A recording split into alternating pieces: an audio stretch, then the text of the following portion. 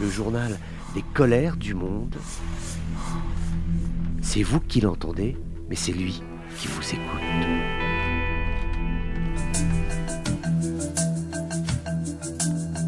Bonjour à tous, bienvenue dans ces colères du monde. Il est en colère, Rached Ghannouchi, chef du mouvement politique Ennahdha, actuellement incarcéré dans les geôles tunisiennes et qui a entamé une grève de la faim pour protester contre la détention des opposants en Tunisie et exprimer son soutien. Alors, quand il parle d'opposants, il pense notamment à Jawar Ben Mbarek ainsi que Issam Chebi, qui sont deux responsables du Front du Salut National, le FSN, qui est une coalition d'opposition, qui eux sont en grève de la faim depuis 8 jours.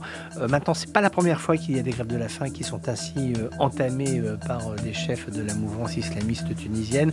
Maintenant, en règle générale, ces parties de bras de fer qui sont entamées avec l'autorité menée par Kais Saied sont perdus puisque ceux-ci reprennent l'alimentation et n'obtiennent pas gain de cause. On estime que depuis février 2023, plus d'une vingtaine d'opposants, d'hommes d'affaires et d'autres personnalités qui ont été qualifiées de, je cite, terroristes par Kais Saied ont été emprisonnés sous des accusations souvent de complot contre la sécurité intérieure avec des peines qui sont extraordinairement lourdes, qui vont par exemple sur plusieurs années avec des durcissements. Quand les gens font appel, il y a véritablement aujourd'hui une vraie partie donc de bras de fer, nous le disions à l'instant. Maintenant, est-ce qu'aujourd'hui le fait que Rached Ghannouchi se mette dans la balance et joue sa propre santé, est-ce que ça peut impacter? Est-ce que au contraire Kais Saied peut avoir la tentation de le laisser aller jusqu'au bout, parce que Ghannouchi reste un homme aujourd'hui âgé de 82 ans, donc quand on entame une grève de la faim à cet âge-là, c'est pas la même chose que quand on a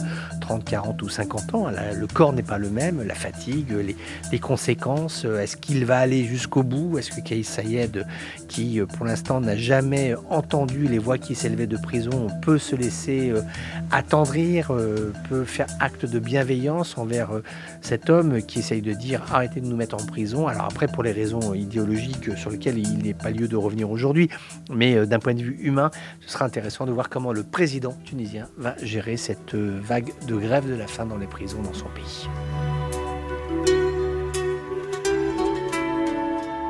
Voilà, c'était les colères du monde d'un jour comme les autres, mais qui n'étaient pas tout à fait comme les autres. On se retrouve bientôt pour d'autres colères du monde.